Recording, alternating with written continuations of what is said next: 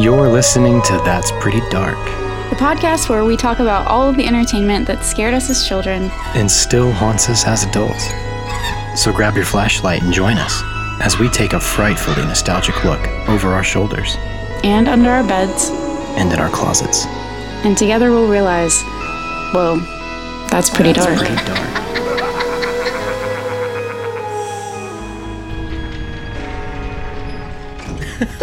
Welcome back to Gross. That's Pretty Dark. My name is Kaylin. And I am Christian Mott. I'm full of pizza. That's great. And now I have beer, so I'm really excited. I'm excited to be in the listener's chair. I'm full of vegan mac and cheese, and I'm coughing because I've had a chronic cough for most of my life. You know, the typical nerdy kid issues. I don't think that was a stereotype of nerdy kids. I think it was like inhalers. Coughing, sniffling. They were like, inhalers, asthma, allergies, all that stuff. Yeah, I guess allergies. I guess I just meant, I don't know. I always saw like inhalers and glasses and stuff, but I had inhalers. I didn't have glasses though.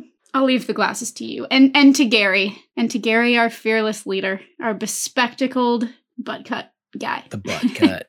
Yeah. We do love Gary. I had a stutter as a kid. Oh. I saw a speech therapist like one time. He turned out to be a pedophile. Whoa. That's a whole other ballgame. Yeah. That's a whole other story. He didn't get me. Thank God. And there was a raid on his office, and they found a bunch of child porn on his computer.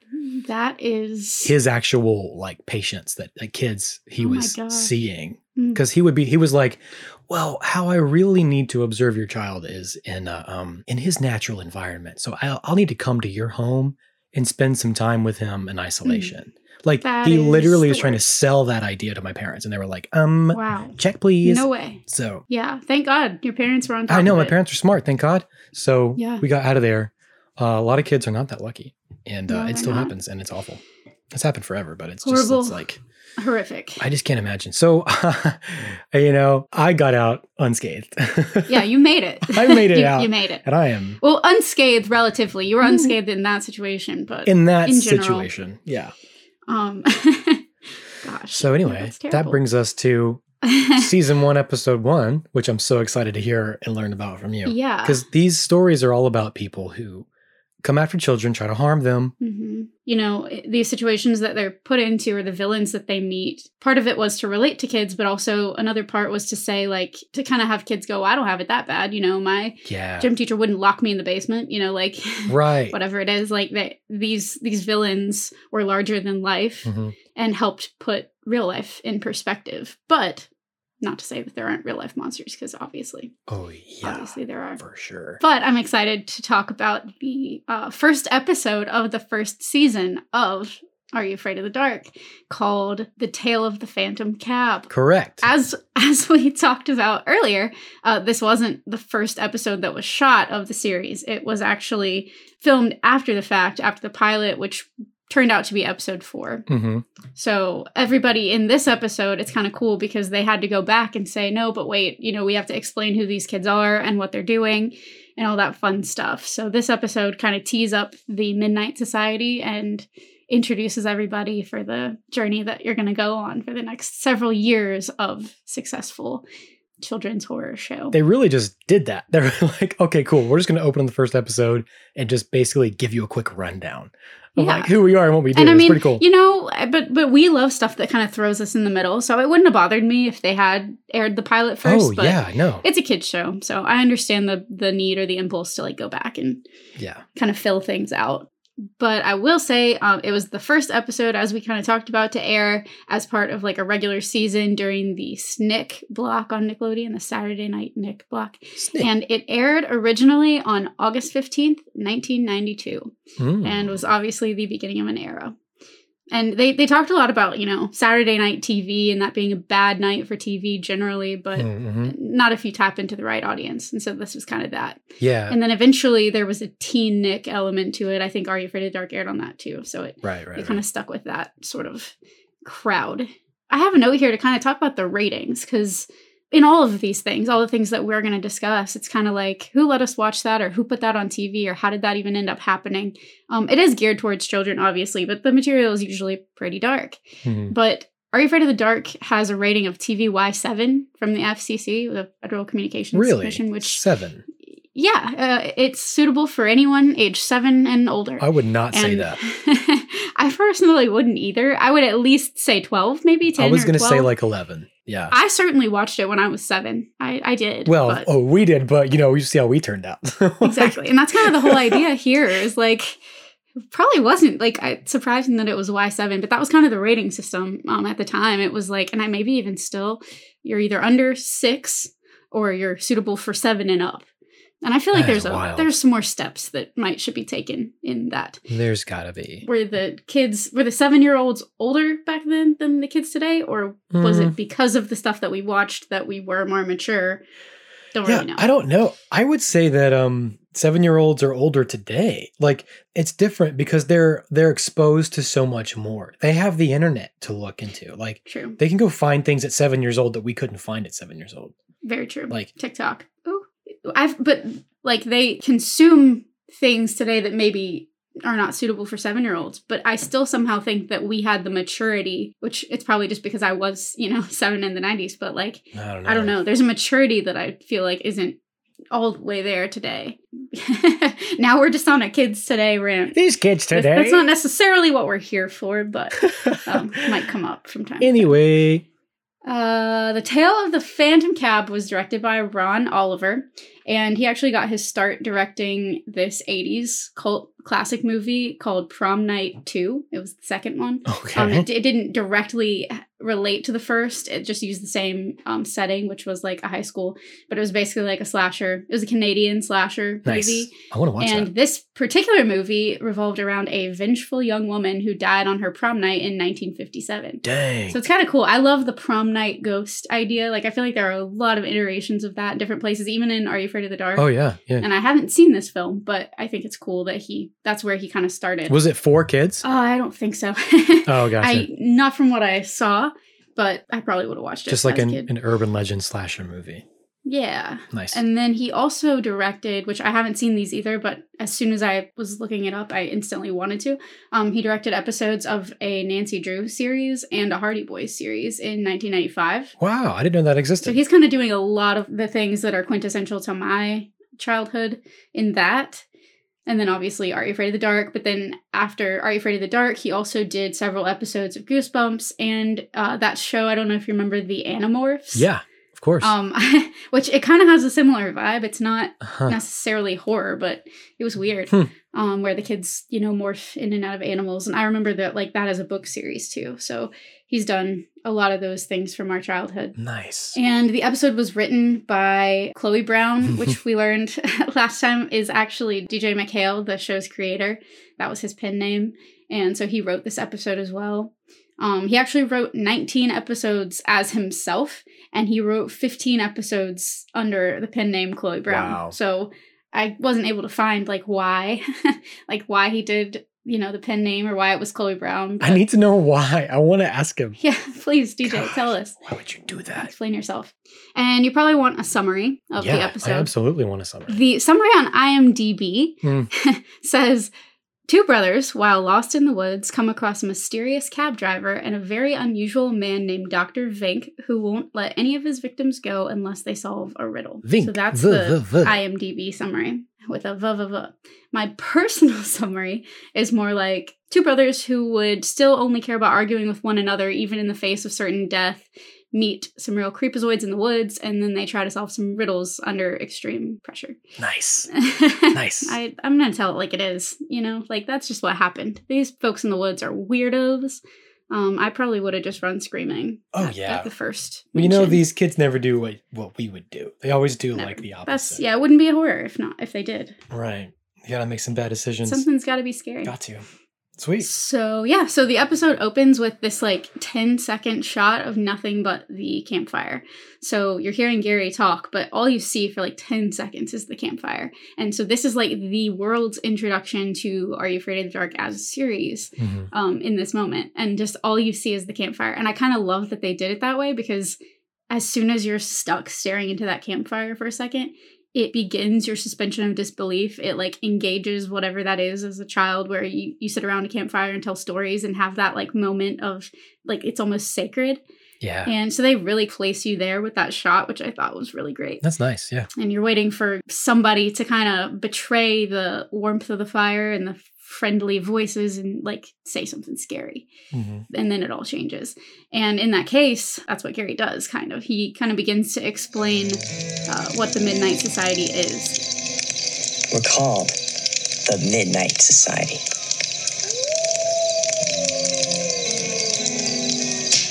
Separately, we're very different. We like different things.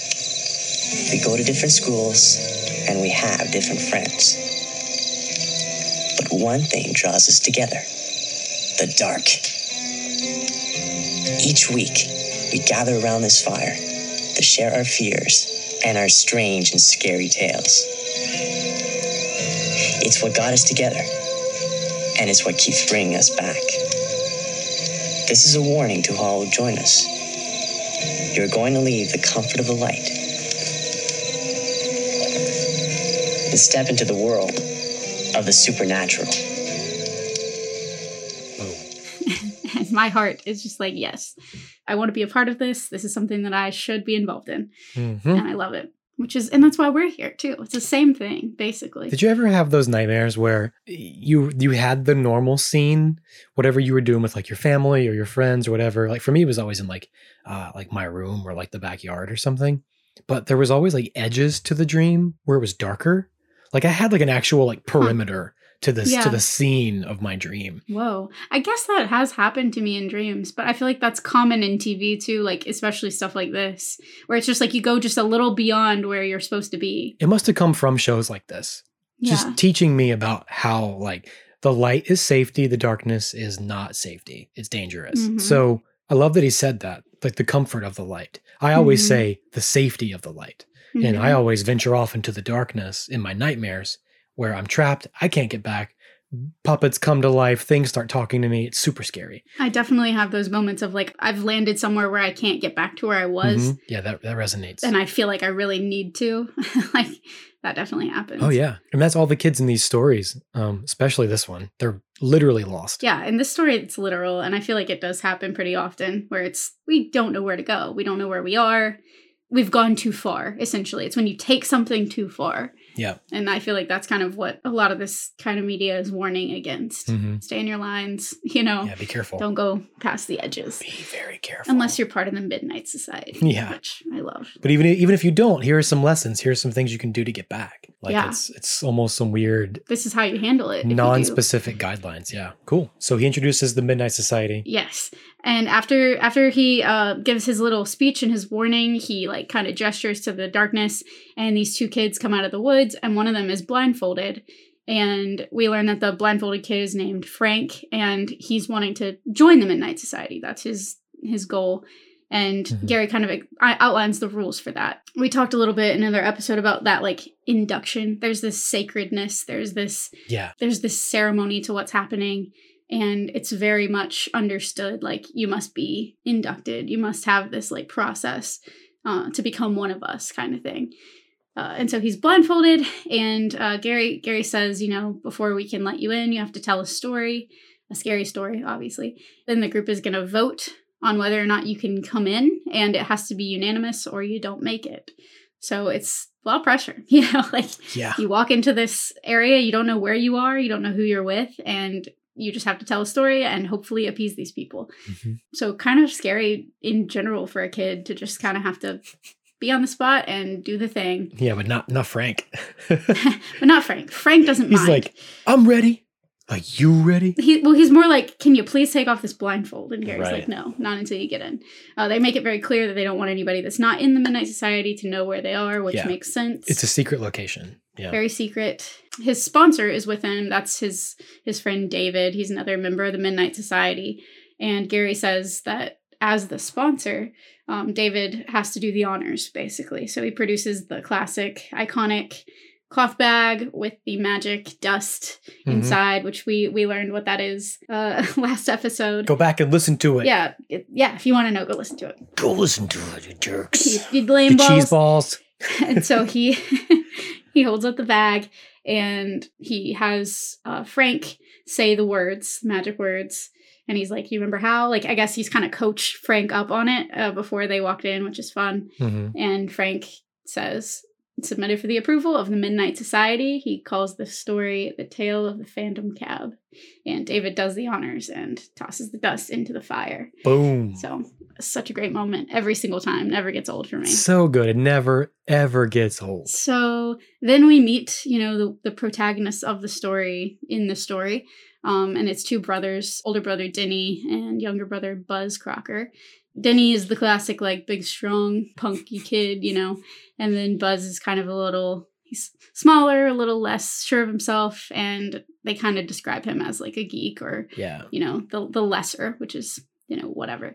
The goal, Frank basically says, is that Buzz is looking for an opportunity to prove himself to Denny. Yeah. He's a man, too, kind of thing. And kind of living up to this older brother idea of what a person is or should be. Yeah. I feel like that's pretty classic in a lot of 90s media, movies. You have this sibling dynamic, and I'm one of two. I have a younger sister, and she's 2 years younger than me. But I feel like she was usually picking on me, not usually the other way around. So it's always funny for me when I see, like, stories like this, because I'm like, I mean, I understand that, but I never really had an impulse to, like, intentionally annoy her, because I just was like, please leave me alone kind of thing. I was the youngest of 2 sisters, and they bullied me. So you understand how this goes. I was the wimpy little crybaby. You're the Buzz. You're the Buzz claustrophobia in this picture. Yeah, I cried like every day. That was me. Man, that's rough. Rough time. Yeah, it was pretty bad. As we know already, and as the listener knows, if you listened to our pilot episode of Are You Afraid of the Dark, go back and listen to it, because we talk about it for a second. It's pretty cool. But Denny is played by Jason Tremblay, and he also plays Bostic in the pilot episode. So we talked about him for a minute. He's pretty cool in the world of horror. Emphasis on the boss. That's right. And the stick. Okay, and then, so Buzz is actually played by a guy named Sean Vertigo, which, I mean, Vertigo. That's a dope name. Vertigo. Nice. Also terrible. I hate Vertigo. Yeah, my dad has it. Ugh, it's genetic, so watch out. No, I think I have it too, for sure. But Sean has a smattering of credits, also including a 1996 episode of Goosebumps. Ooh. I think he's more into, like, music videos these days. The credits that I found for him, he's, like, writing, producing, directing music videos, all with very suggestive titles. So not sure what's going on there, but it sounds like he's having fun. He's having a good time. Good for him. Yeah. And the thing that I really wanted to point out about Buzz is that, again, if you go back and listen to our Tower of Terror episode, we talk about the reporter character in that film. His name is Buzzy Crocker. Buzzy Crocker. Clearly, DJ had an affinity for this name. And as I mentioned in the Tower of Terror episode, he named these characters after one of his first characters in a student film of his from NYU. So he just hung on to that. And I mean, I respect it. Yeah. You know, you find a name you like, you stick with it. Stick with it, I guess. He used it 3 times, at least, that we know of. I had to rewind it and go back and listen to me, rewind. I had to scrub backward on my smart TV to watch this. But I was like, what are they doing in the woods? It's really never explained why they're lost or where they are. Yeah, they just say they're on a hiking trip. There's no explanation of what they're doing, where their parents are, what's going on. Nothing. Nope. They're just alone in the woods. Yeah, we pick up and they are literally wandering through the woods. The younger brother's clearly like a Boy Scout. That's what I was going to say. I think he's in Boy Scouts. But do you get the feeling Denny's like knows what he's doing? I guess so. I can't tell. Because I wonder about this, because as we see, Buzz he kind of makes a lot of mistakes on this hiking trip. Yeah. And it's like, who put you in charge? Like, why did you put him in charge? Right. You know, like, you could easily be in charge, but, you know, Buzz has the compass, Buzz has the map, and he's supposed to be the leader of this little expedition for some reason, even though Denny is clearly more capable. And Denny's like, you said you could get us through, or like, you said you knew how to get through. And he's like, I did. I know what I'm doing. It's like, well, why didn't Denny just take charge in the first place? But now we're reading too far into the story. Well, we'll get there. We'll get to some of this stuff. Yeah. But in that vein, like, one of the first things we hear is that Denny is like, you know, automatically right off the bat, he's just calling Buzz all sorts of things, all sorts of names. I have a list of these names. Do you? You have all of them? I wanted to talk about one in particular because one of the first ones he calls him is Tonto. And I took that as a reference to, like, the Lone Ranger. Tonto means stupid in Spanish, but you would assume that it's a reference to the Lone Ranger because the, character in the Lone Ranger was the sidekick and like they were out on an expedition and whatever. And so that's the place that your mind goes, I guess, especially in the 90s. Kids are people that were of age watching in the 90s. And as soon as I realized that, because I knew that, but then once I absorbed it, I was like, that's hella racist. Oh yeah. That's really not cool because he's Native American and his name is Tonto. And that really rubbed me the wrong way. And so I kind of dug into it a little bit because I was like, that's not cool. I don't like it. And of course it probably did and would happen. And that's awful. But right. Yeah. So the show was originally a radio show and then it became a show in the 50s, like a TV show. And it was ABC's first hit TV show, The Lone Ranger. Obviously, Tonto does literally translate to dumb person or stupid in Spanish and Portuguese and Italian. Wow. And so a lot of countries dubbed it and they changed his name to Toro, like the bull, nice. Or Ponto. So they shifted it. But the story, and this is, Wikipedia, the story is that the creator of the Lone Ranger had neighbors from the Potawatomi tribe in Michigan. And they told him that the name Tonto in their language meant wild one. Okay. And so if you want to give him the benefit of the doubt, this, guy, creator of Lone Ranger, I guess you could and say he took it from their language and was unaware that it meant something derogatory. Yeah, could be. I would love for that to be true, but I don't know if I'd buy it because you don't know. And I not cool. But anyway, all that to say, that's his first insult right out of the gate. Either way, it's used as an insult here. Yes. Regardless of if they knew, it is definitely meant as an insult here, which is, it's got some racist undertones I am not fond of. Sure. Do you want to hear the list of... yeah, hit me with the other... I think this is an exhaustive list of all of his insults. Every thing that he calls him on this throughout this episode. Yeah. Forgive me if I missed one. Okay, tell me if I did. There were a lot. There were a bunch. When I wrote them down, there weren't as many as I thought there were going to be. So I'm like, did I just miss a couple? Anyway, so the list is Tonto, Cheeseball, Lame Wad, Loser, Jerk, Genius, sarcastically. Yep. Worthless. That's pretty intense. Worthless is pretty literal. That's a lot. Toad was one. Just Toad. And my favorite. Toad. Nutbag. Oh God, which, I'm going to laugh at that every time. 100% of the time. Every time. And we know that it comes back. We learn eventually that it comes back. I will discuss, but that insult is common on Are You Afraid of the Dark? I don't think that the insults are warranted necessarily, but Buzz isn't doing the best job at leading them where they're going. He spills the canteen on the map, and then he slips off the edge of this embankment right after Denny says, "Hey, watch the edge," and he slips right off of it. And during this part, it kind of made me laugh because a lot of Buzz's dialogue seems to be ADR'd. Oh yeah, recorded after the fact, and so it's just funny, all the little yells and screams and things that he's saying. It's all totally dubbed in. There's a lot of that, yeah. But he slips off the edge, and so they're having a time. Denny rescues him and basically says, "I should have let you fall." So I don't think that's not quite an insult, but it's still a mean thing to say. Still pretty mean. But night is falling very quickly on these boys, and they're having a hard time finding their way back to where they're going. And they've been following Buzz's compass for hours, he says, and they're lost at this point. And then at this point, this is when Denny decides to ask Buzz whether he knows what he's doing. It's he's relied on him for hours, and then now he's going to question if he knows what he's doing. Do you know how to use a compass? That kind of thing. This is when he begins to ask questions, which I think is funny. Gosh. But they discover, or Denny points out, he asks, Buzz is like, "No, we've been going south the whole time because the compass is pointing north, and we're going this way, the opposite way." And Denny's like, "Well, genius, you're holding it near your belt buckle, and that's acting like a magnet, and so your compass is, being affected." I don't know that from personal experience, but it absolutely can happen. Yeah, I was going to say, yes. I meant to look it up to see, because it's obviously a magnetic pull. Right, but it's metal. I didn't know if your belt buckle would be strong enough. I didn't either, and it sounded kind of far-fetched. It sounded like the convenient thing. Yeah. But I looked it up, and it absolutely can happen. Okay. It's very common that happens. So, good to word know. to the wise, if you are traveling and you're using a compass, keep it away from your belt buckle or any other metal object. I feel like that should be talked about more. is my point, because I had no idea that could happen. Yeah, rule number 1 of Boy Scouts. Yes, and maybe it is. Maybe everybody that was in Boy Scouts is like, oh my gosh, shut up about the compass. Everybody knows that, but I didn't. Maybe. So there you maybe go. It's one of those obvious things that we don't know about.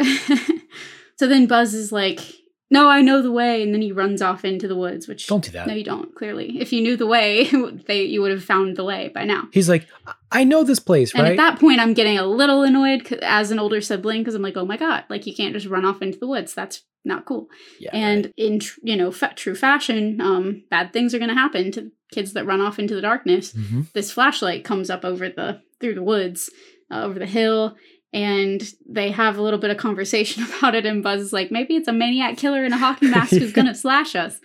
Right. Which I thought was really good. And then he's like... Of course it probably is. He's like, maybe I should do the talking. Like, he's like, you should... Yeah, he's like, let me handle this. Gosh, which so finally, funny. like...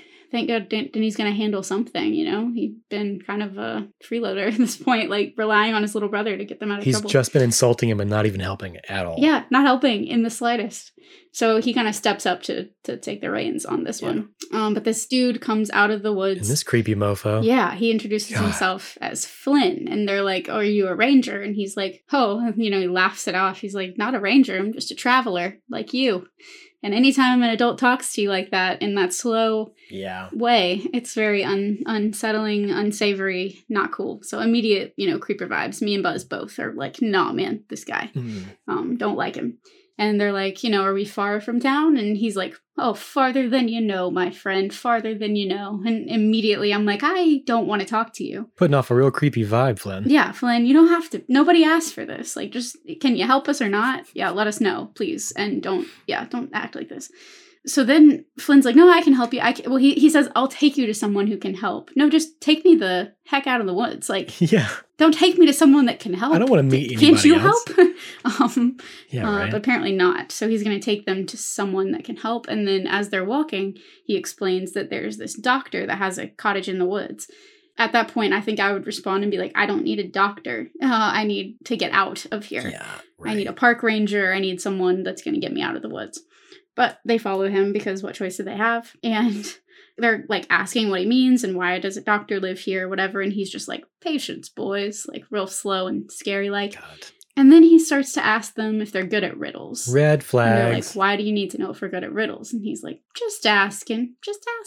That's all he says, just asking. Nobody needs to know that. And so they keep going, and eventually they reveal this cabin, like a hut more so in the woods. It looks literally like, a hut where Denny says to Snow White and the Seven Dwarves live here. Yeah, right. Or just the Seven Dwarves. It's very like Hobbit-like, this hut. And there's this ominous orange light, spilling out behind the door. Mm-hmm. And Flynn brought him to this man for help, and he says that they should be sure they really need help before they go asking, because the price he charges is a little steep. So you know that we need help, but you're telling us to be sure we really need it before we go knock on this door. And how far did he walk them through the woods before he's like, oh, by the way, make sure you really want this, kids. Like, I've already followed you. They could have just walked like 4 miles. I mean, we don't know how long it's been. Yeah. Good grief. These poor kids, they're going to freeze to death. That's what they keep saying. They keep saying it's so cold and they're going to freeze. So yeah, kind of awful. Don't like that, Flynn. Don't like that at all. He then immediately just disappears. There's no more Flynn. All gone. No, he's all chuckles. Just chuckles. And I had a note here about that kind of thing where he, seems almost off-puttingly good-natured. He's not immediately evil. He's not repulsive. He's just too nice. Yeah, that's like Mrs. Clove. Yeah. She's like, special boys. I got a special treat for you, special boys. Mm-hmm. It's like, oh, God, stop calling me special. I don't like it. Anytime that somebody is too nice like that, like sickly sweet is the... And Flynn's kind of like that too. Saccharine molasses. Ooh, don't like it. Stop it. When adults are too friendly or too understanding of the children, it's too much. You're up to no good. Don't try to. It's exactly what my mom would warn me about. Yeah. Like the whole stranger danger thing, but there's this weird nonchalance about it. I'm too casually asking you to come do this or too casually mentioning this to you, this fake, vibe. And it's such an instinct for a kid, I feel like, to know that that's kind of, and it may be part instinct, but part the stranger danger, all the stories and things that we're told and warned about. It's that's off-putting and you know something's wrong. Oof. And that's a lot of villains. Like, it happens a lot in Courage the Cowardly Dog and that sort of thing. You play nice. You pretend. Playing nice, and it's horrifying. It's all trying to lure you in. Yeah, God, it's so scary. Horrifying. Yeah. But if you're wondering, Flynn is played by Brian Dooley, and that's a Canadian actor, and he comes back actually for an episode in season 4. And I didn't find a smattering of things that he's done, really. No smatterings. But if you're listening and you want a mental picture of this dude, just like imagine Andy Richter, the actor, and then just imagine that he has a Canadian accent. Andy Richter. And then maybe some pale makeup. My favorite thing that Andy Richter has done, he was in a Mary Kate and Ashley movie called New York Minute, and he was like the villain in that movie, but he's done a bunch of other stuff too. Yeah, but he does have a very familiar face. He has that face. Mm-hmm. Has that going for him. And the Canadian accent, what's more friendly than a Canadian accent? Oh, clearly Canadian. Yeah, so he's told them basically, don't ask for help here unless you need it. Gee, Flynn, thanks. Good advice, pal. What do you think? What are we going to do? Do we ask? Do we not? But they're obviously, Denny's just insulting Buzz still left and right. Yeah. And as they're debating, you start to hear these like snapping twigs, in the bushes around them.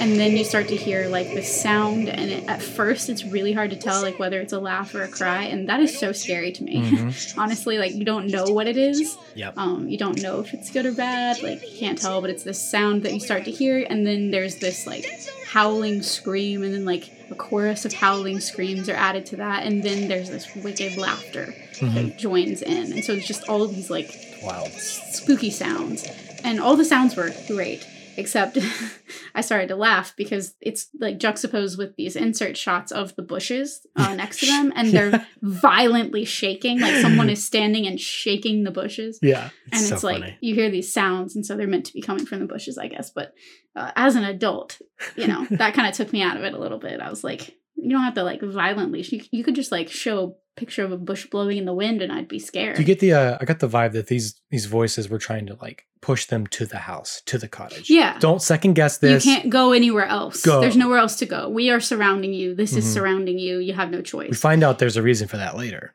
But we won't get to that yet. But so yeah, you kind of feel like they're second guessing it. They might maybe decide to leave, but this is the last straw. It pushes them to the door. Yes. They have nowhere else to go. Yes. And so these violently vibrating bushes lead them to go ahead into the hut, and they start just banging on the door.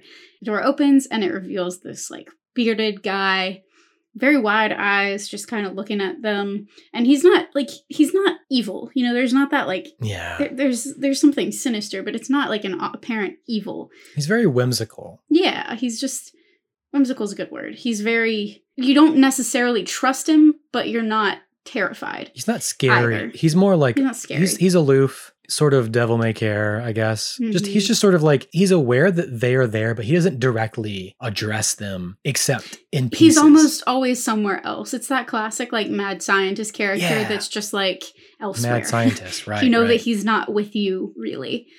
He's thinking about something else. He's aware of you moving, because if you were to try to leave, he would know you were trying to leave. Right. But he's not looking at you, and he's talking to himself. Yeah. And so it's weird. It is scary. Yeah, they're almost always talking to themselves more than they are to you. Mm-hmm. And that's off-putting too. It's that idea that like adults feel like they just control you no matter what. Right. Yeah, they don't have to address you. Yeah, it's spooky. Yeah. So he leads the boys inside, and they're in kind of a scientist lab in this hut. So there's all these beakers and bottles and potions and liquids everywhere, jars, experiments. Yeah. And he's talking about riddles already, and then he introduces himself as Dr. Vink, and then it's a recurring thing. They say Fink, like with an F, Fink, and he says, no, Vink with a V. And he says that almost every time, I think maybe every single time he's introduced, because Dr. Vink actually does come back throughout the series. The inside of the house reminded me a lot of the Sanderson sisters from Hocus Pocus. Yes. The inside. Me too. It was just like spot on. Maybe more like beakers and glass. More scientific, but same vibe. Yeah, and so Dr. Vink is played by Aaron Tager. We mentioned him a little bit last episode. Right. But he was an artist, poet, and sculptor, and he's from Brooklyn, New York. And then he moved to Canada, and he started acting in theater.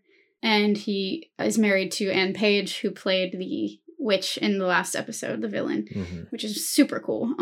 Are You Afraid of the Dark was his first television role, actually. And Dr. Vink is the only recurring villain in the series. Wow. So a lot of sources online kind of say he's like the main antagonist of Are You Afraid of the Dark, because he does return. That's interesting that there's never like a distinct Are You Afraid of the Dark, the return of Dr. Vink. I know. Something specific that's him focused, since he's such a big player throughout the series. Comes back quite a lot. I think that'd be cool. I wish they would do that. Yeah, it'd be dope. I'll tell you in a second why they can't necessarily. Well, I can guess. Anytime there's a need of a mad scientist kind of person, he shows up. Yeah. And the Wikipedia notes say that his activities were usually villainous, designed to put the characters in peril and allow him the last laugh. And it makes me think of like Count Olaf in Series of Unfortunate Events. Yeah. It's like he's always going to don these hats to like gain control. Yeah, super and interesting. Dr. Vink is that way throughout the episode, or throughout the series, I mean. He appeared in several Canadian films, including The Busy World of Richard Scarry in 1993. Yes. And he was also in one of my very favorite movies of all time, Serendipity in 2001. Really? He played the janitor that's cleaning up the chairs after the wedding, and that delivers the pretty like iconic line. Yeah. Or iconic information, iconic news, I should say. That's awesome. So I did not know that. Kind of great. But unfortunately, he did pass away in February of 2019. Yeah. So fairly recently. Super sad. Rest in peace, Aaron. Prequel, young Dr. Vink. Oh, the origin story. The origin story. We're getting so many villain origin stories lately. I would see that. I would totally watch that. Yeah, that's crazy. He had a pretty good career then. Wow. Just to like all of a sudden like move to Canada and like get into theater, and then you're just acting all of a sudden, and all this big stuff. Big stuff. Big Canadian. Like all those were filmed in Canada. So yeah. Pretty cool. Clearly. So Dr. Vink, then he's really cheerful, way too excited, way more excited than he needs to be. And so he offers the boys some tea, and then he informs them that he's, studying nature and he's conducting experiments in the forest. Yeah. And he tells them that he wants to harness the electric impulses that continue in the brains of creatures after they die, which immediate red flag. I'm tipped off. Even as a child, as a 7-year-old or younger, perhaps, I understand. I understand what's going on at this point, and I don't like it. I have a tangent planned. Oh, yes. For this, if there's nothing else you want. I mean, he holds up this slimy, goopy goo, which is very Nickelodeon, very 90s. You like the gross out kind of stuff in a much more practical and like tactile way. Yeah. And he says that it's a boar's brain. And so then he starts in on his, you need to answer some riddles for me. And then he tells them that riddles exercise the brain. And where would you be with no brain? And of course, immediately I'm thinking, oh, you want their brains to be nice and exercised. You want lots of electricity. Like, yikes. Very scary. For them to talk about this in the 90s again, I'm sure that was just a reference to like Frankenstein stuff and like mad scientist, stuff like that. But in 2019, scientists were able to, for anybody who doesn't know, revive a dead pig brain. Like it had been dead for like 4 hours, and it was pigs that had been slaughtered for food consumption. They didn't like murder a pig to study. For science, yeah. It was something that was going to happen anyway. So they were able to basically create this like chemical soup that was consisted of like oxygen and nutrients and other things, and put the brains in this like soup. Ugh. And then they were able to actually bring the brains back to life. Wild. So that the cells were functioning. Like it wasn't a dead brain anymore. Like it stopped decomposition. The cells were alive. It didn't go into like decay. It didn't go into death mode. Wow. It stayed alive for as long as they wanted it to. And that's the craziest thing to me. And it freaked me out because for it to maintain its ethics, they made the conscious decision, pun intended, to not let it achieve awareness and consciousness. Ooh. So they had to actually... That's what I was going to ask. Yeah. They had to change certain or like not activate certain parts of the brain. Like if it were actually in your body, it would have an immune system, like blood cells. It would have all kinds of stuff given to it that allows us to be conscious and be aware. If we give it its awareness back, it's literally alive. And that's unethical because we don't know what that means. We don't know what that does. No. This is a threshold in scientific experiment and scientific study, since people were literally like opening up corpses to study, the anatomy of a human body. Like it's the most taboo thing we've done in a long time, aside from like stem cells. Wow. And that kind of stuff. But like even that's like a little bit more straightforward. This, they just don't know what's going to happen if they bring a brain back to life. And they can. As you were describing the brain in the bowl, I was like, what would that awareness even What would it be like? We have no idea. Is it just the worst pain you ever felt? Are you just in pain? Or do you feel nothing? Because I mean, there definitely, are pain receptors in the brain like that trigger pain. I feel I don't know. I have no idea. The cool thing about it is once they can figure out the ethics, they were like, we just have to figure out what this means for humans. Because it plays a lot into brain trauma, like physical trauma to the brain. It changes people in comas, people with any kind of brain injury or anything, like a brain development that isn't quite developed. They might be able to actually finish developing your brain using whatever this science is. And a thought that I had as well, it's like if somebody has a terminal illness or they know that they're going to pass away or something like that, you have the opportunity to ask for consent, which really helps in those situations. Ethically, you could have somebody sign something to say, I allow you to experiment on my brain.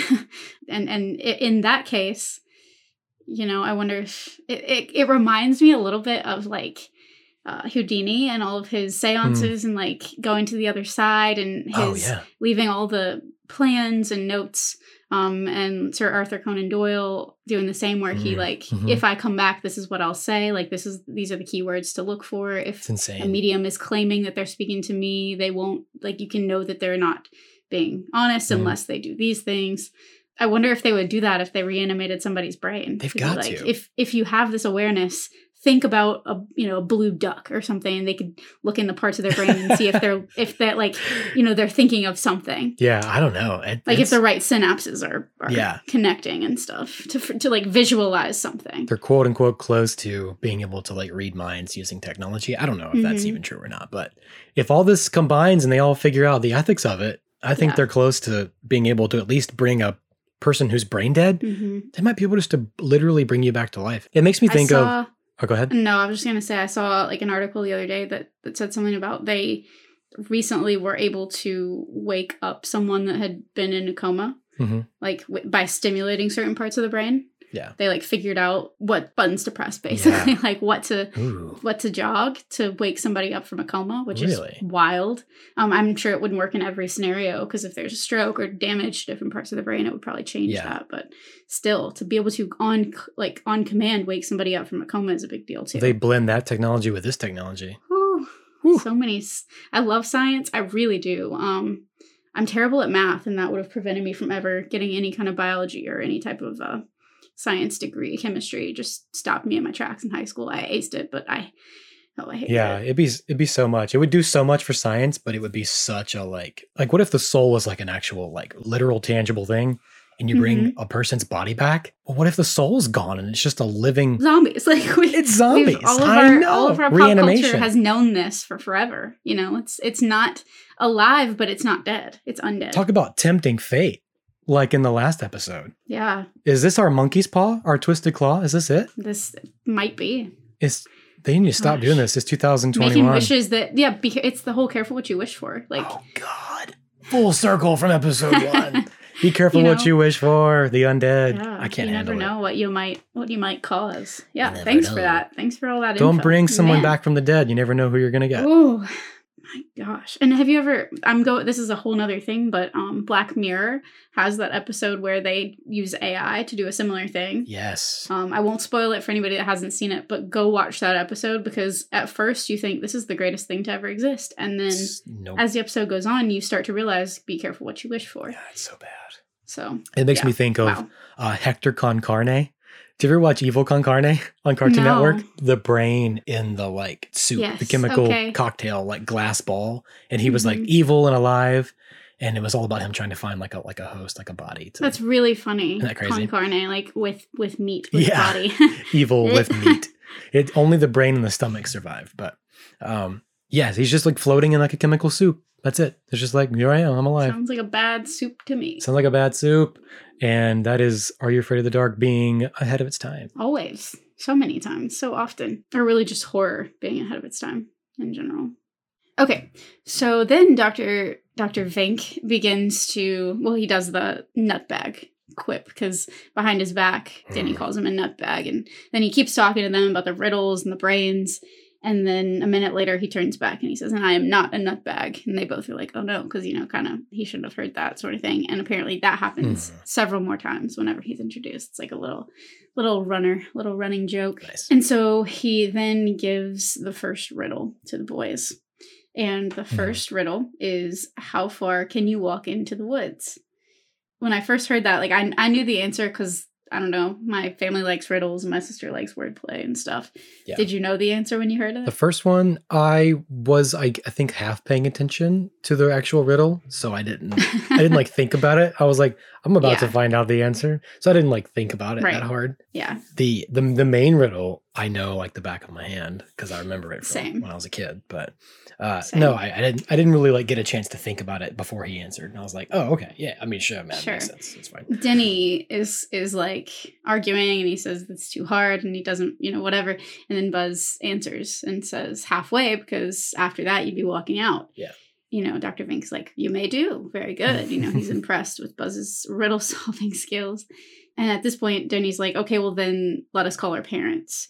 We need to call our parents now. And then Vink gets these like garden shears, these giant scissors, and he makes a big show of like threatening to cut the cord on the phone. Like, why was there a phone in this cabin? Like that was my next question. I don't get it. He seems totally like, out of place. Distance. He's totally off the grid. There's no way there's power out there in this cabin in the 90s at least. Yeah, it doesn't seem. He sure has a phone. He's phone lines. But they got a phone. They got a phone service, and he's gonna cut the cord if they don't listen, basically. And he basically says they're gonna play his way, which is just ugh. Yeah, right. And then he tells them if they solve another riddle, then they can call their parents, and if not, then they have to leave. Yeah. That's all he says.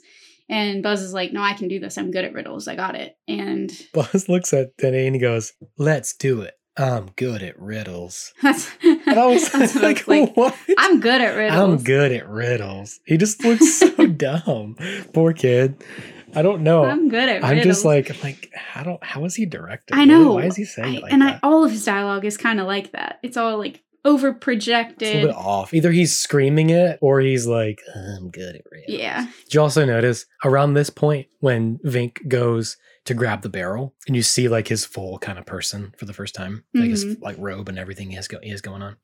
There's a handprint on the back of his robe on the butt. Did you notice that? Yeah. No. So it's like either he was just like had like a dirty hand one day and just went for like a butt scratch, or there was a situation in which somebody was in his vicinity who gave him a little smack in the tush. Oh my goodness. This is scandalous. One of the funniest things. I have to go back. I'm assuming it's just a butt scratch from himself. That's another level right there. Little details like that. I'm trying to find them. I'm for it. I mean, so I was like, Dad, look at that handprint. Get your giggles, Vink. I like to think that somebody gave him a little smack. Somebody. I don't know who. Maybe it was his wife, the witch. Maybe it was Mrs. That'd be Clove. nice. She stopped by after her Halloween. Oh, she lives in a big old house by herself and kicked him out to the woods to do his experiments. She doesn't like him. That's his man cave. He just needed to get out. Yes, yeah. I like this. Yes, I think that's exactly what's going on. Listen here, Clove. I'm going to the woods. I'm going to go make some more ghosts. So as we hear, Buzz is good at riddles, and he's like, we should do it. And so they decide to agree to these terms. Good at riddles. And so then Dr. Vink gives them the riddle, which is as follows. What is it? What? Okay, I'm going to try that again. Let's take it back. All right. Yep. And how many White Claws? One more time. Just the 2. It's not bad. Just 2. Sure. The riddle is as follows. What is it that has no weight, can be seen by the naked eye, and if you put it in a barrel, it will make the barrel lighter? I knew this answer, but I couldn't remember if I knew it from this show or if it was from like a book, because I was the kid that like checked out like riddle and joke books from the library. Yeah. So I don't know, but it's a pretty good one. It's a good one. And I mean, it's not outside the realm of like possibility for a kid to come up with, as just hearing it the first time. So that's pretty good, but it's still like a head scratcher. It definitely is. I remember taking it to school and being like, you guys like riddles?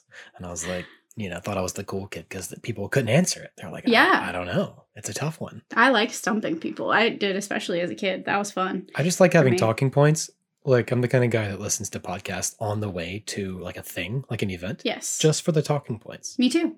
Without podcasts and TikTok, no one would ever want to listen to me. Woof. Tell me about it. Oh, I have fun facts, but I always have to study up before I'm expected to interact with people. So yeah, he gives him this riddle, and Denny is like, I hate riddles. Like, it obviously is just like the kind of kid that just gets mad when he can't, immediately answer something, or he feels like he looks stupid. He just gets mad. And we all know kids like that. Me. But Buzz is also stumped, which is kind of a bummer. And then Vink pulls this like Willy Wonka where he's just like, oh, you can't get it? Never mind. And he just goes to read his book and like across the room. Yeah. And they're like, okay, but I mean, like they're like, what do we do? And he's like, oh, go, be gone. Like it's just very Willy Wonka. Like, you're no use to me anymore. Very like, dismissive. Yeah. I have to get on with my day now. Yeah. So dismissive. I thought you were smart. Yeah. He says, you're just like the others. And then they're like, what others? And he literally says, go away. So he gives them directions to this dirt road, and he tells them that there's going to be this taxi cab that's going to pick them up. And then they're like, no, that's whack. And then he suggests an alternative, which is that they could provide him with a quote unquote specimen. And he remarks that Buzz is smarter than Denny gives him credit for. So the boys are kind of, not sure how to respond to this. And then he turns around and grabs this giant jar. And, it's the big reveal where he turns around and shakes it in their face. And it's this big giant jar with what seems to be a human hand inside of it. Which, that's pretty dark. That is pretty dark that when got you me. Think about it. I was thinking about it from a kid's perspective. I was like, oh, shoot. Think about it. You're in this cabin. This creepy dude is like, well, if you can't solve my riddle, you can give me a piece of your body. Sure, that's a trade-off. Give me part of you. I will chop off your hand right now. Yeah. And yeah, that's very, it's pretty spooky. Yeah, the peril there, it's very immediate, and you realize that he's done it before. It's not like, you realize that he has been violent. Yeah, he's been violent. He has harmed other people. Yes. Even children. Maybe even especially children. Oh, and that's too much. That's so much. So yeah, like, it's kind of cheesy 90s, fake hand, and they run away. But in this context of the story, it's not a fake hand, and he's mutilating people in the mountains. So awful. So, of course, like classic 90s style, they scream and they run. I like the camera, like the shot of this. Like, they run out of the hut, and the camera's like tilted on its side. Yeah. Like watching them almost from the ground, and he kind of comes out and looks on after them and does his laugh. Yeah, it's like a Dutch angle. Yes. That kind of like Dutch askew. Angle. Yeah. Yes. Things are askew. And so at this point, we end up popping back out of the story to hear from Midnight Society. And then, so they're debating the riddle and whether it can actually be solved. And I think Kristen calls it a cheat. She's like, that's a cheat, which I think is funny because it's phrasing that we wouldn't use like now today normally, but that's a cheat. It's like, we would say, I would personally probably be like, it's a trick. Right. But Gary is like pretty optimistic, and he's like, maybe it can be solved. And he seems to be like catching on to something. So Frank is just basically, still sitting there blindfolded, and he's like, or you could just like let me tell the rest of the story instead of like guessing, so that I could get out of this damn blindfold. So they're so like, angry. okay, and he's also so like, lighten up. Yeah, I love the way they talk. Me too. It's just so classic 90s. I never really talked like that as a kid, but I tried to like quote things like that and use the quotes because I thought that's how you were supposed to talk. Me too. Like, read my lips and stuff like that. Like, how people would you, don't. I don't know what you would call it, but it was very prevalent in the 90s. Very prevalent. It's like, it's slang, but it's not. Like, there was slang, but the slang in the 90s was way more. I don't know if it's like what adults thought like literary slang was. Probably. So strange. But I didn't mind it. I like it now because it feels nostalgic to me now. I love the nostalgia of it. Yeah. And speaking of that, like, so when Frank gets back to his story, he says, Denny and Buzz beat feet back into the woods. I remember that, beat feet. And that is such an uncommon idiom. And that one I'm personally like fine with the fact that it died out. Because I don't like that. We would have said like booked it, busted tail, or something like that. Like, it's crazy. Hightailed it. All different ways to say hauled ass. Yeah, they hauled ass for sure. But like beat feet. Ugh. Beat feet. I have a note to mention that this is actually the only episode, which, I guess they do introduce new people from time to time, but this is the only episode where the storyteller remains blindfolded for the whole story. Oh, yeah.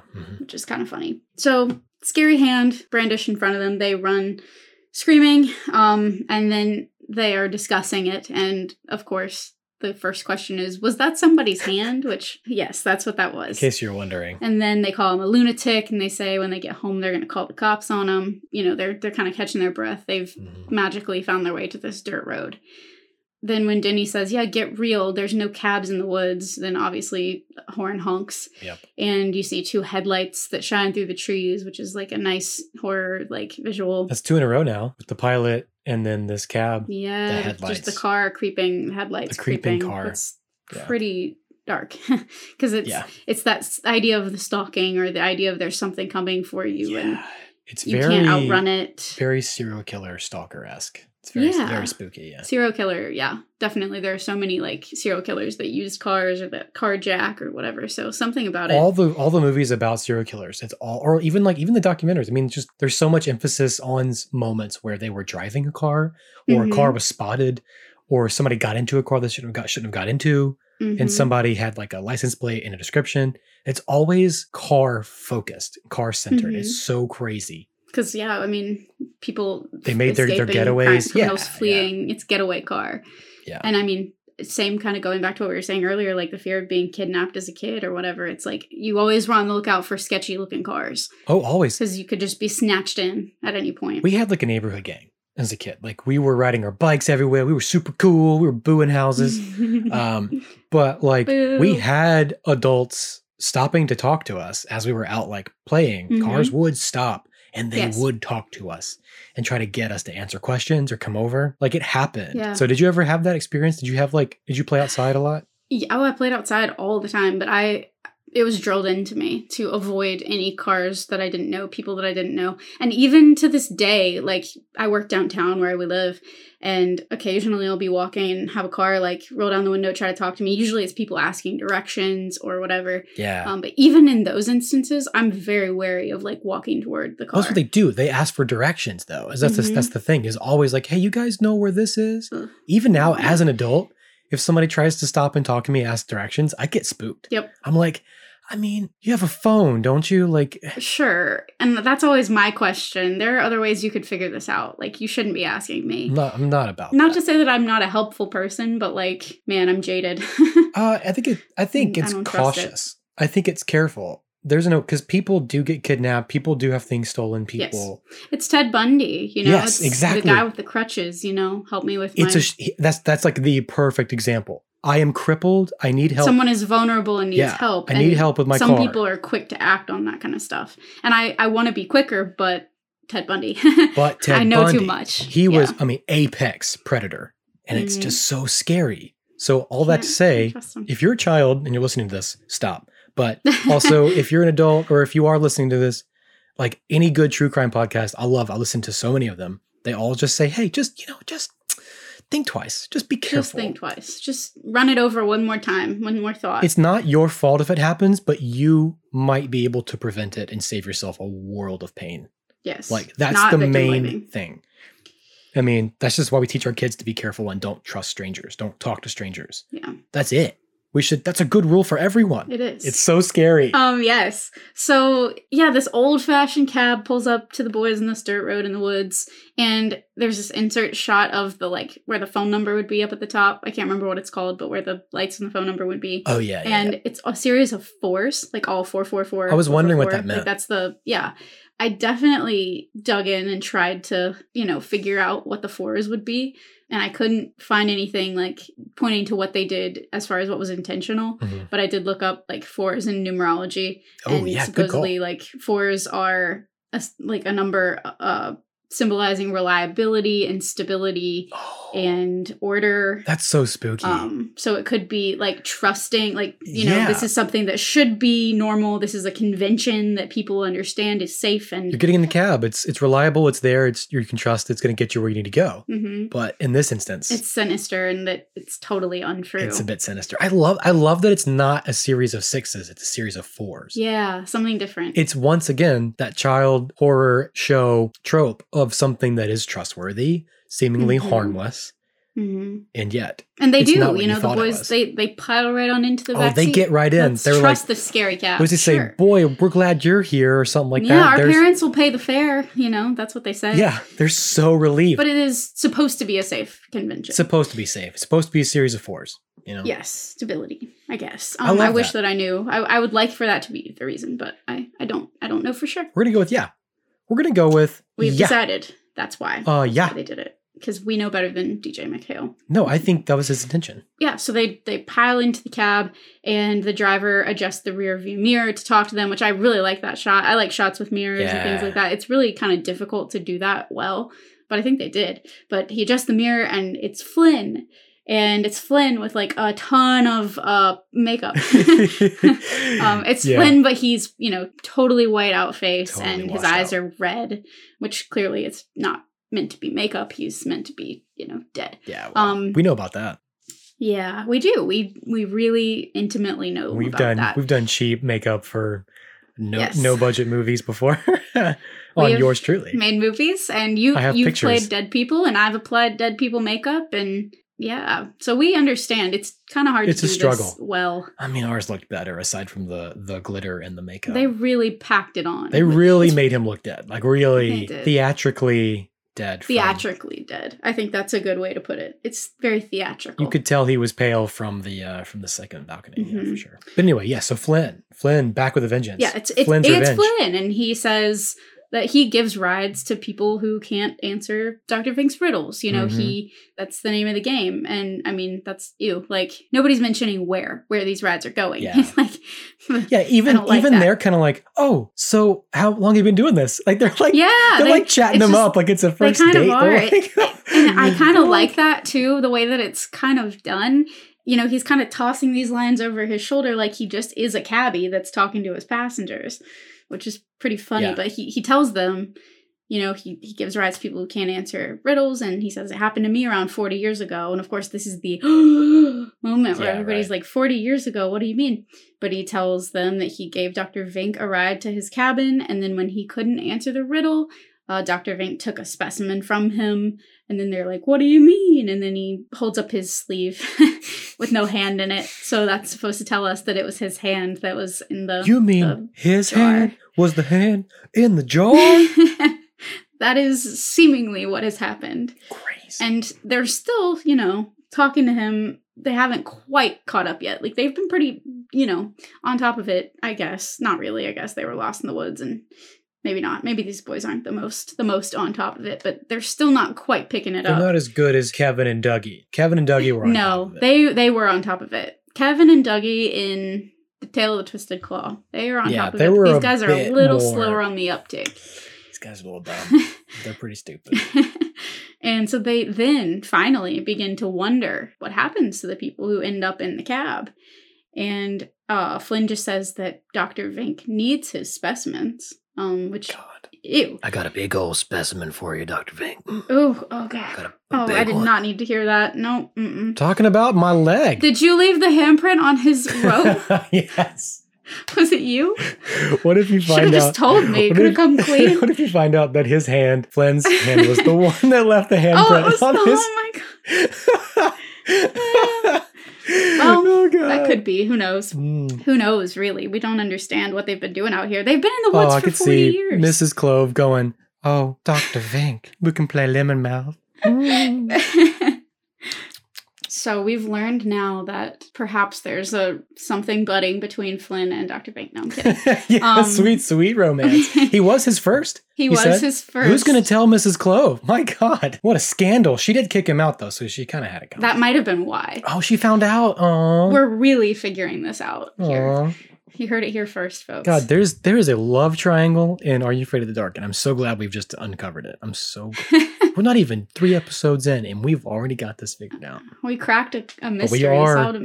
Cracked a mystery, solved a code. One of those things. We solved the mystery. We solved the code. We did the crack. Bill Cosby now? Did crack. No, not Bill Cosby. No, I had Bill Cosby. I like to drug. Hey, Bill. Like to put drugs into women. Do you want to hear more about what happened to Teach me about your French bread pizzas. Yeah, go ahead. Okay. So yeah, what happens to the people who end up in the cab? And Flynn's like, Dr. Vink needs his specimens. And then Denny still hasn't caught on quite yet. Just an angry child. He yells out and he argues and he's like, you're a liar. Like, you can't be that old. Basically, because he looks to be roughly in his 30s, late 30s, early 40s, maybe Flynn does. Yeah. But he says that this incident happened 40 years ago. So we know something's amiss here. And so this was my favorite moment of the whole episode. And I mean, most of these episodes have like a good reveal, like a big moment, like a big scare or whatever. Oh, I know what you're going to say. Real casual. Flynn still talking like a cabbie, tossing it over his shoulder to the boys. He says, didn't I tell you? Before I gave Dr. Vink my specimen, I got in a nasty little accident. Crashed right into this big old tree. And he says, you might say, I sort of died. I sort of died. And he spins his head around 180 degrees and you hear the snapping of his neck. It's spooky. It's spooky. Like, it's pretty dark. That's pretty dark. Honestly. It is honestly. That is The Exorcist, where her head spins around. Yep. And straight up, Beetlejuice, which kind of directly references The Exorcist when his head spins around. Mm-hmm. But this is pretty much a Beetlejuice move where his head pulls the 180 and he gets to talk to them directly.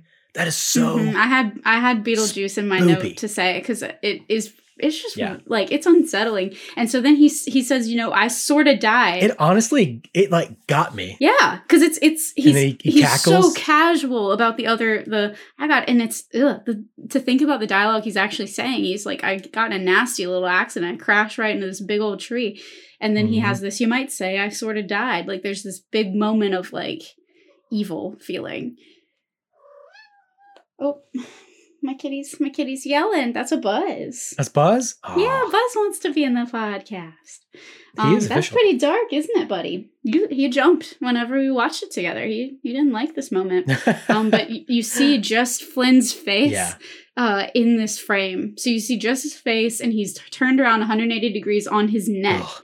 And I mean, this is like almost 3 decades later, and it's still like I'm like aware of the bad makeup. I'm aware of everything, and it is still really disturbing. It was a good job to look at. They did good for sure. Yeah, I think they did well.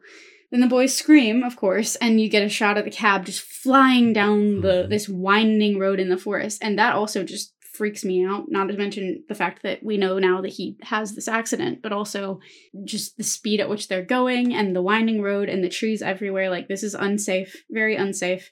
And then he continues to very casually explain how all the passengers died just like him because every night he has this same accident on the same route. And then he's like, you might say I'm kind of cursed. Yeah.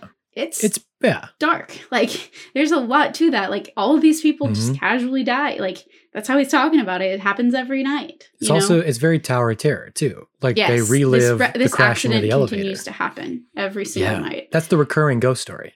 I love that. Yeah, it's a very, very common theme in ghost, lore in general, is this, like, idea that there's this tragedy or this accident that is very, like, you can't get past it. Yeah. And so it just continues to happen. You have to relive it over and over until you settle the unfinished business. Yes.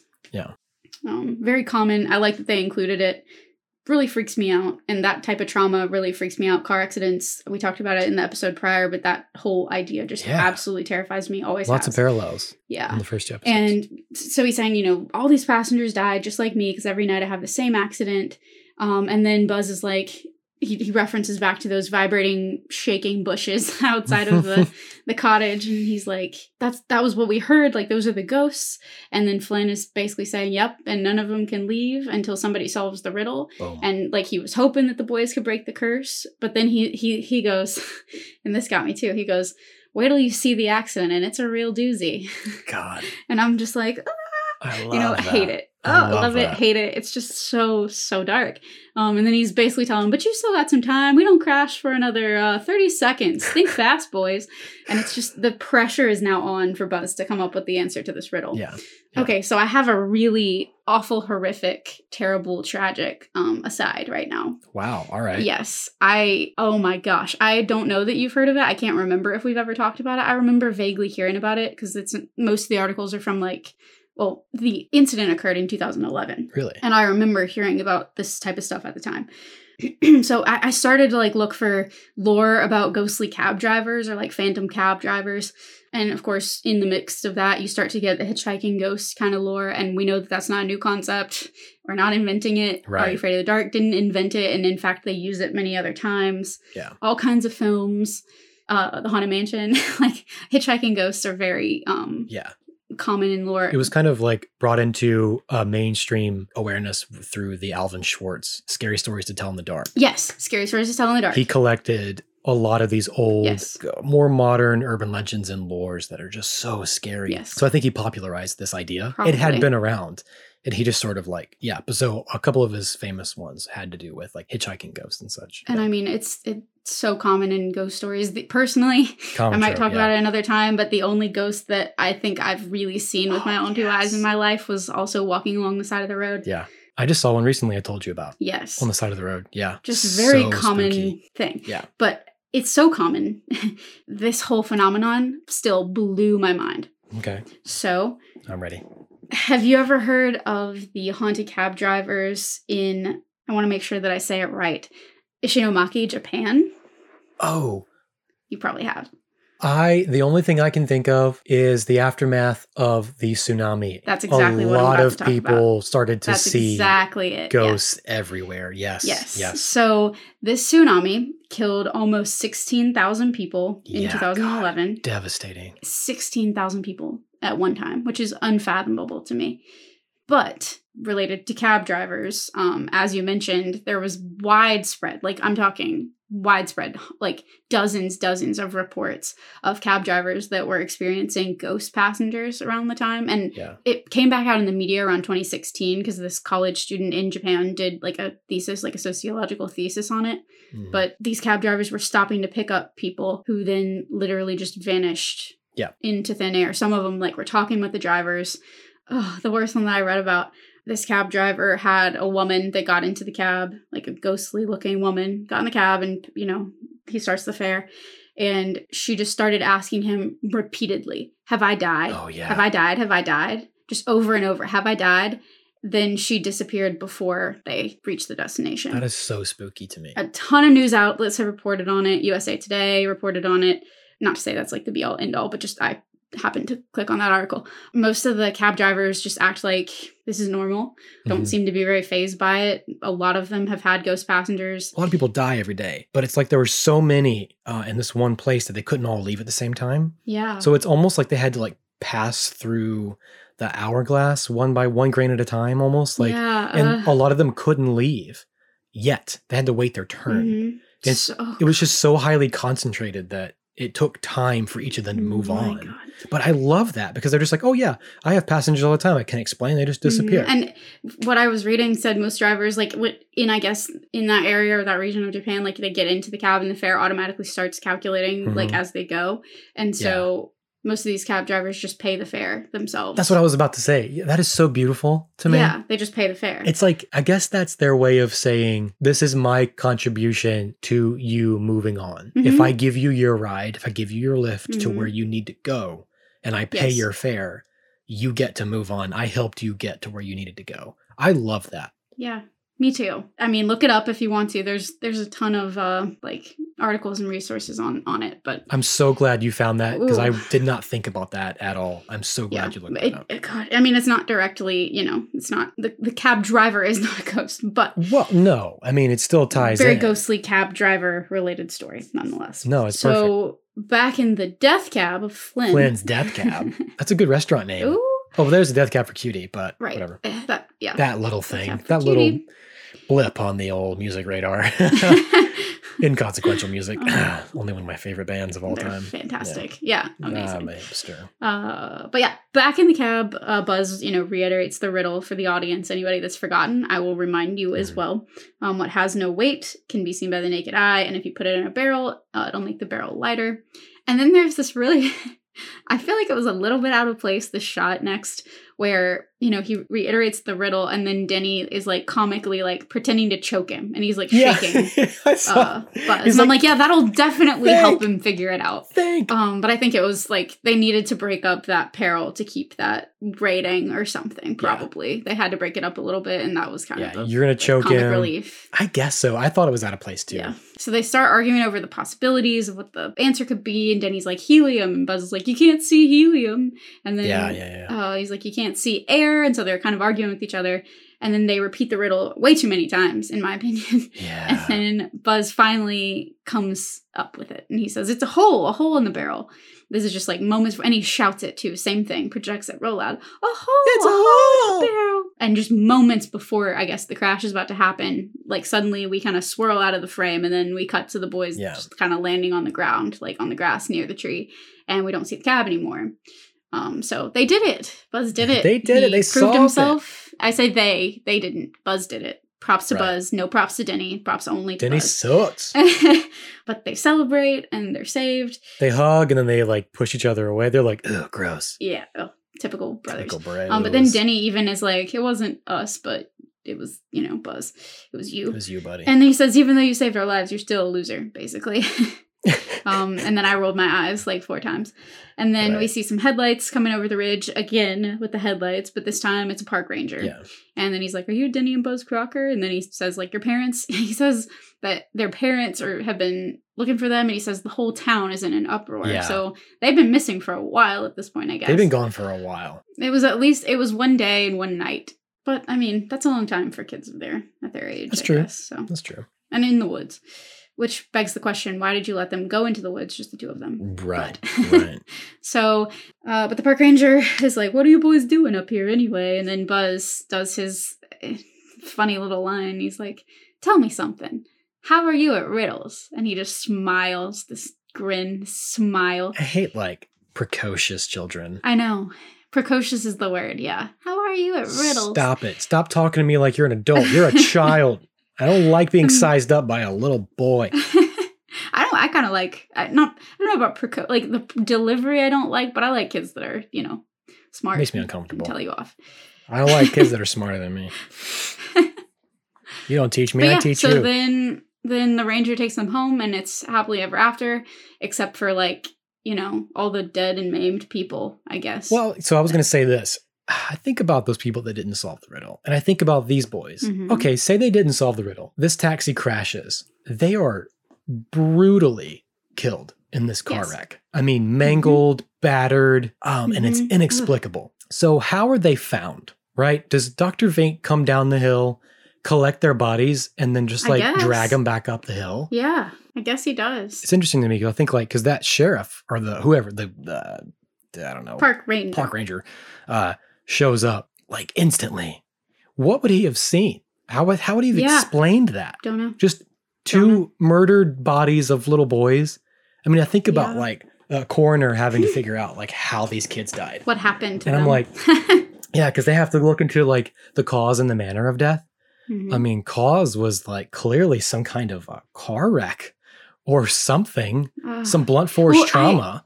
Now we're getting on a lot of tangents, but have you there's a story, I cannot remember the name of the mountain. I would have looked it up, but the hikers that died, and it looked as though they'd been crushed in an avalanche, but there was no evidence of an avalanche. Mm-hmm. Kind of like that. Yeah. So we jump back out to the Midnight Society. Frank finishes off the story. No one ever saw the cab again. And when the boys brought the police back to the cabin, so in this universe, they were, I guess, presumably trying to figure out all this crime and what's going on. Sure. But they brought the police back, and nothing was left but an old stone foundation covered with weeds. Yeah. The end. And so Gary, then leads everybody in this silent vote for Frank's induction and has him do thumbs up or thumbs down, and everybody gives a thumbs up. And so it's unanimous, and Frank is now a member of the Midnight Society. Congrats, Frank. I wish I was you. And the episode, closes with the group giving handshakes and high fives. And in my memory, I was like, they always close it out and douse the fire. In my memory, it was that always happens. But this is actually one of 21 episodes where that doesn't happen. Really? So there are quite a few where that doesn't happen, but that's how it ends. Nice. Yeah. But I do like the nod to this childlike, I can prove myself with my smarts, and I might not be big and strong, but my mind might save the day. And I think I kind of thought that way as a kid because I'm a pretty small person. Yeah. I'm still not even barely 100 pounds and almost 30. So it's I'm a small person, always been very small in stature, but that idea that I have a mind that's strong. Yeah. And so it's kind of a touch on that type of trope. Mm-hmm. And I still think I kind of have that fantasy somehow. It's like my mind will help me. Oh yeah. I'm not big and strong, but I can solve a riddle. And yeah, again with the car accident thing, it was very nonchalant, just mentioned over and over. Mm-hmm. Like this brutal car accident, pretty dark, very dark. Pretty dark. But, didn't write down to kids. It was like a tragic thing and they included it. And so, you know, each time they usually are, but definitely 2 times in a row now, kids are presented with a very, very like dire situation. With real life consequences to their actions that they have to figure out. Both these first episodes are very, very urgent. They're very philosophical and very deep. It's like you really have only a matter of time. Like it's crazy. So let's rate this episode. Gotcha. I guess you rate it first because I covered it. So would you like me to go first? So no, I can go first. Let me think about it. So Dr. Vink, even though I love him as a villain, he's not that scary. And, the whole getting lost in the woods and then having to solve this riddle, it's not scary to me as an episode, but this is one of the ones I remember most. So I don't know what that says about me.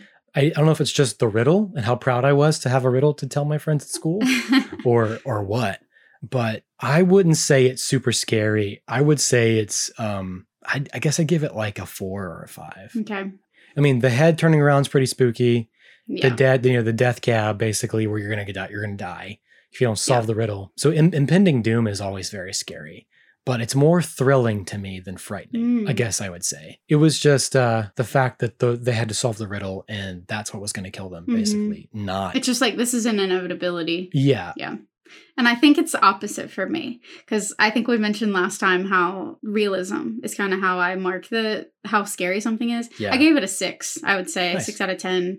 Mostly because of this like neck snapping car accident ghost. The neck snapping is and the idea of the car accident, and I agree, Dr. Vink doesn't really do it for me. Yeah. Not really terrified of him, but the car accident thing absolutely added to my anxiety as a child and 100% stuck with me. But I'm not worried that my, cab or Uber driver is a ghost. Like I'm more concerned with whether or not they're gonna like assault me. Yeah. That part's not really a fear of mine. I'm not really worried about running into a mad scientist in the woods. And I don't mind riddles. Riddles are fun. Like being in a stranger's car is scary and like not having control of the situation. Yeah. And the fact that if this was a guy in real life, he would be making like a conscious decision to wreck that cab. So it's kind of scary too. That you could basically just be in a car with like a maniac of any kind. And I hate that I think that parallel or that like It wasn't that situation, but that was a very similar idea to just this wild maniac that's going to have a car accident. So and that is very scary to me. Yeah, for sure. Yeah, so that was the tale of the Phantom Cab, episode 1 of Are You Afraid of the Dark? Mm-hmm. What do you think Dr. Vink is? What do I think he is? Yeah, if we're talking like supernatural entities. I mean... He comes back multiple times, and he's not a ghost. He's more of like a wizarding sort of... He kind of is. Like weird supernatural magical guy. Yeah. In my mind. He is kind of like a wizard. I don't know. He's hard to figure out. Maybe more like further episodes will shed more light on like the nature we'll learn more of about him. We'll track character. That. Yeah.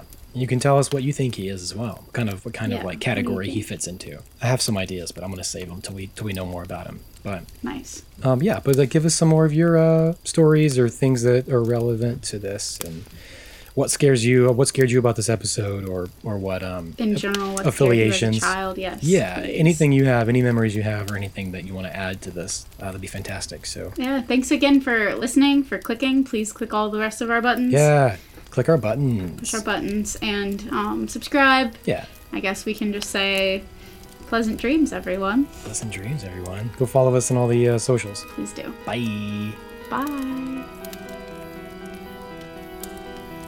Thanks for listening to That's Pretty Dark, written and produced by Christian Baxter Mott and Kaylin Andrews. Our music is composed by Jonathan Simmons, and our art is provided by Paige Garland at Power Girl Illustration. Join the collective nostalgia and follow us on Facebook and Instagram at That's Pretty Dark Podcast. Share your experiences and let us know what shows, films, or villains still haunt you from childhood at that'sprettydarkpodcast@gmail.com. Remember, you're never really alone. So, Until next time, sweet dreams, everyone.